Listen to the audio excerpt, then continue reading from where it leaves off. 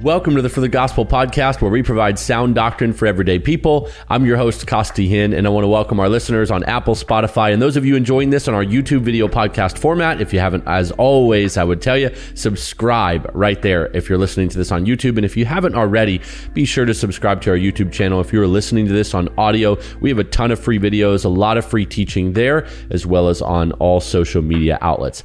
On today's episode, we're continuing our study on God's will by boiling everything down to this one big question. How do I know God's will for my life? There's a little book that helped me out very early on in my conversion. I remember I had a lot of questions about God's will. It's succinct. It's by John MacArthur. It's called Found, then there's a colon, God's Will. And it contains one of the most helpful summaries on God's will that you'll ever read. A number of pastors and theologians over the years have written or spoken about what a lot of them call the 5 S's, and what I typically talk to with our church or with different men or people that I'm counseling, the 5 S's of God's will. And I want to take you through those as I boil this all down to how you can know God's will for your life, and then we'll summarize everything with a simple principle. Don't forget, in the next episode, I'll answer all of your questions about God's will. So be sure to send us a DM on Instagram or Facebook, or shoot us an email so we can gather those and provide answers for you. I'm excited. I love our listener Q&A episodes, and so that'll be one to finish this series on God's will. And then the very next series we're doing is going to be on manhood. I cannot wait. Whether you're a man or a woman, it's going to bless you. But here and now, let's get thinking about this. I want to say there's so much clarity on God's will in Scripture.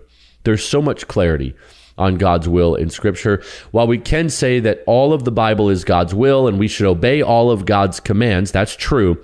We can say, in the context of what the Bible teaches in certain letters, the will of God is made very plain. And there are several passages in the Bible that we can use, since we have the full counsel of God, and it can serve as a roadmap for making decisions, and we can live in light of what God's word says.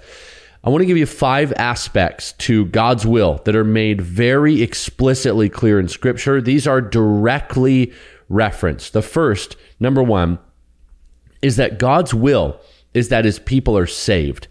God's will is that his people are saved.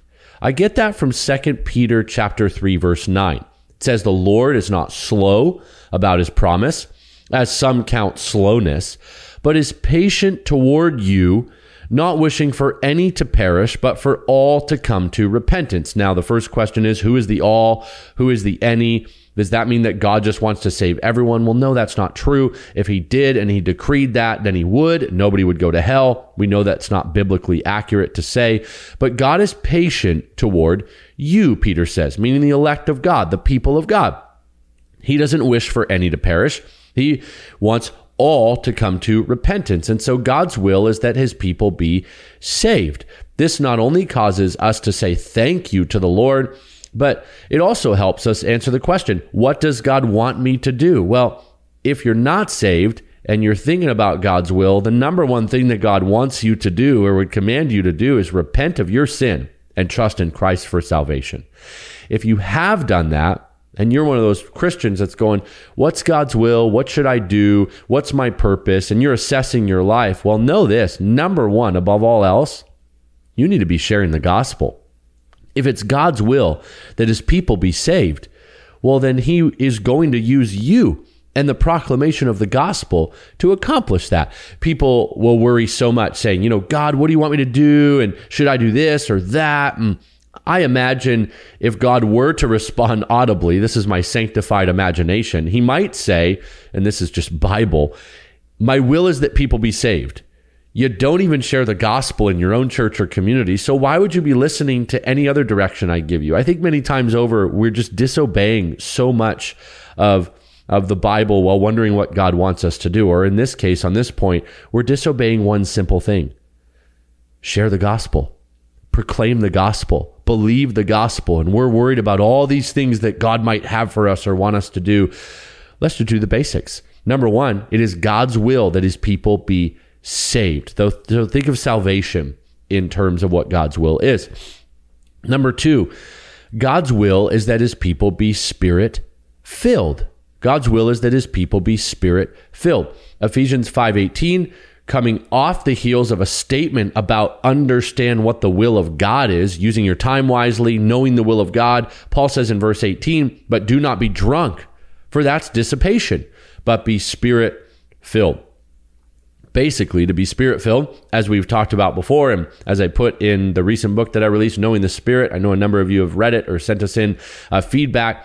There's a whole section on being Spirit-filled. You know this by now if you've read it or been with us on the podcast series on the Holy Spirit. It means to be yielded to the Spirit of God, which means to be under the total influence of God's word, total influence under the Spirit. And if you're filled up with the Spirit and you're walking by the Spirit, your decisions are going to reflect the will of the Spirit. So you say, how do I know God's will, or what should I do? Be Spirit-filled. If you're Spirit-filled, you're going to be walking in the will of God. So his will is that his people be saved. His will is that his people be Spirit-filled. Number three, God's will is that his people be sanctified, or another S that's really helpful, sexually pure. 1 Thessalonians 4 verse 3 explicitly says this, for this is the will of God. Doesn't get any more plain than that, does it? For this is the will of God, your sanctification. Well, what does Paul mean? That is, he says, that you abstain from sexual immorality. I think people say, what should I do? Where should I move? Should I go do this or should I do that?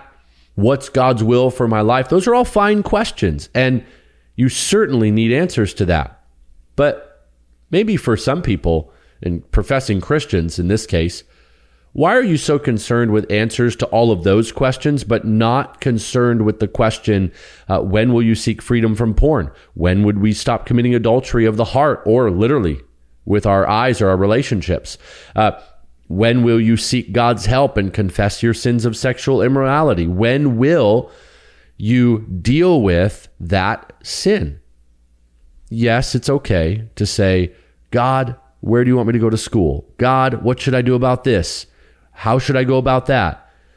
But many times over, we need to remember, it explicitly says in Scripture, this is the will of God for you, that you be sanctified. That means that you live set apart.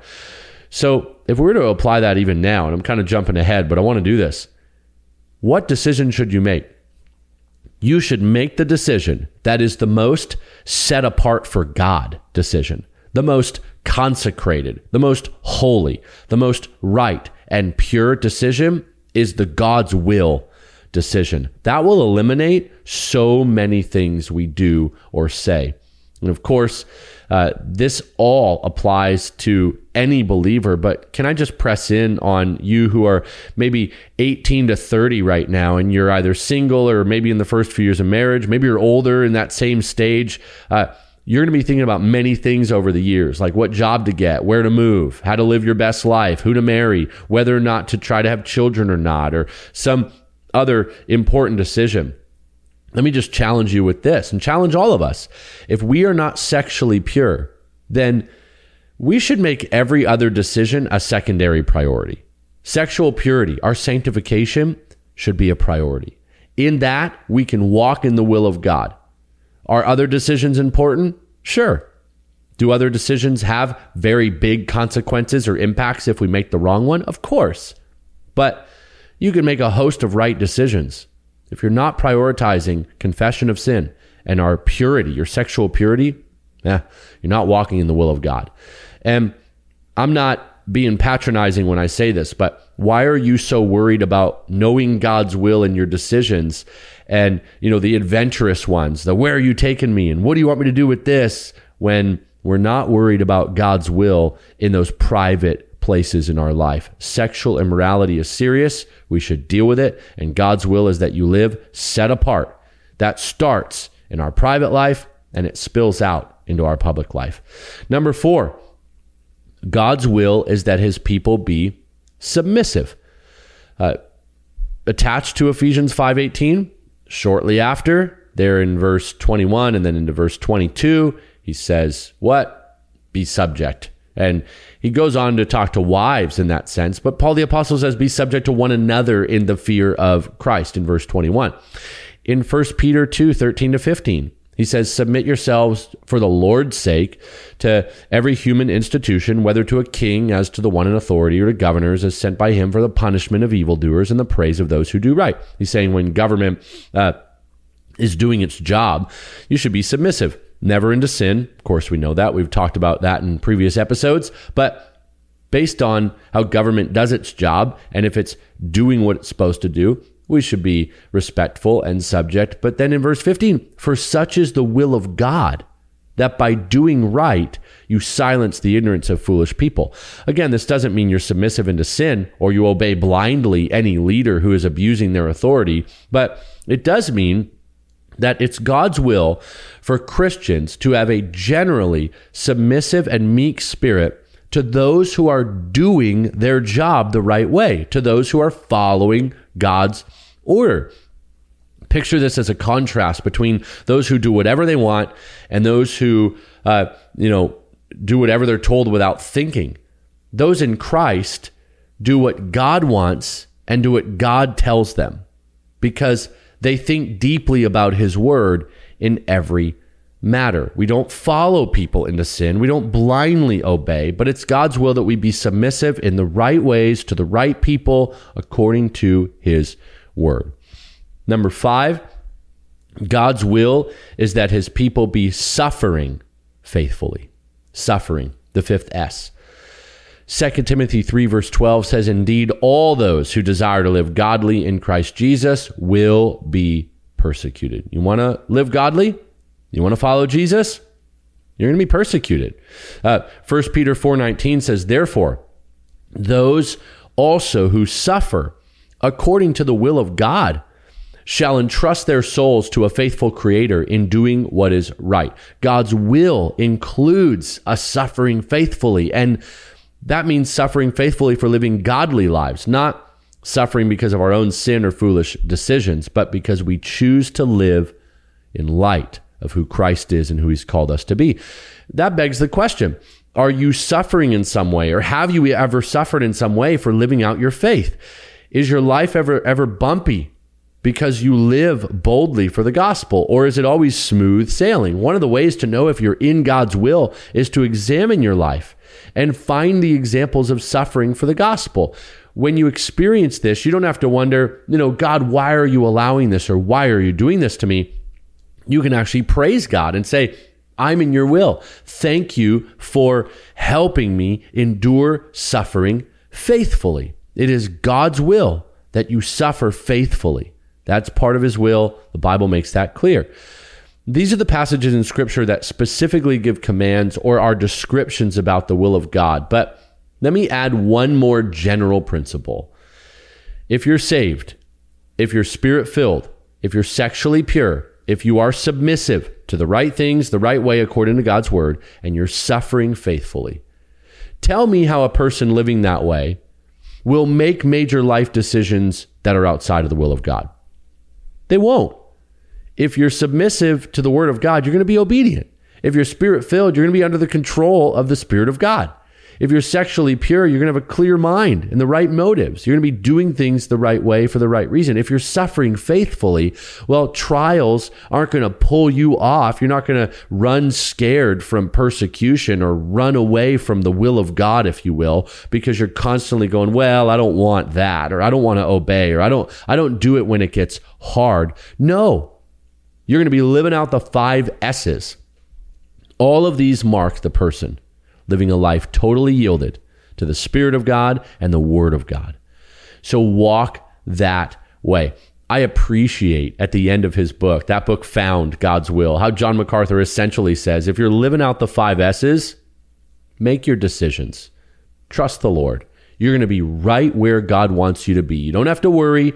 Even when you're suffering, you can know, I'm in God's will. Even the trial has been allowed by God to strengthen my faith. Or when you're blessed in other ways, maybe materially, or it's not a season of suffering in that sense. You don't need to wonder, well, am I doing all the right things or no? No, God has blessed you in that season and wants to use you for his glory. Then when trials come, you don't say, well, did I do something wrong? No, because if you're spirit-filled, sexually pure, walking submissively to his word, whatever he allows you to go through, you're in his will. I used to think that Psalm 37 verse 4 was a prosperity gospel promise that would get me whatever I want. It says, delight yourself in the Lord, and he'll give you the desires of your heart. I thought if I just delight in God, then I can get what I want out of him. He's going to do my will. After I got saved, I remember studying that verse properly, and I realized it reads more like this. Delight yourself in the Lord, and he will put or give you the desires he wants for you in your heart. That would be more of an accurate interpretive summary or translation. And that's the secret to knowing and living God's will. Delight yourself in the Lord. When your heart is all wrapped up in him, everything else will fall into place. Delight yourself in the Lord. He'll put the desires he wants for you in your heart. I hope that is a helpful summation of how to know God's will, an encouragement, the 5 S's, that you be saved, that you be spirit-filled, that you be sexually pure, that you be submissive, and that you suffer faithfully for the gospel and for his glory. When you're living that way and delighting in the Lord, you can rest assured you are right where he wants you to be. Don't forget, next episode, I'm going to answer listener questions on God's will. So fire away, send those in, send us a DM, and we'll get you some biblical answers on all of those questions. As always, thanks for listening. Thanks for watching. Be sure to follow us on social media and subscribe to YouTube for free teaching resources every single week. I'll be back next Monday with another episode. Keep on living for the gospel.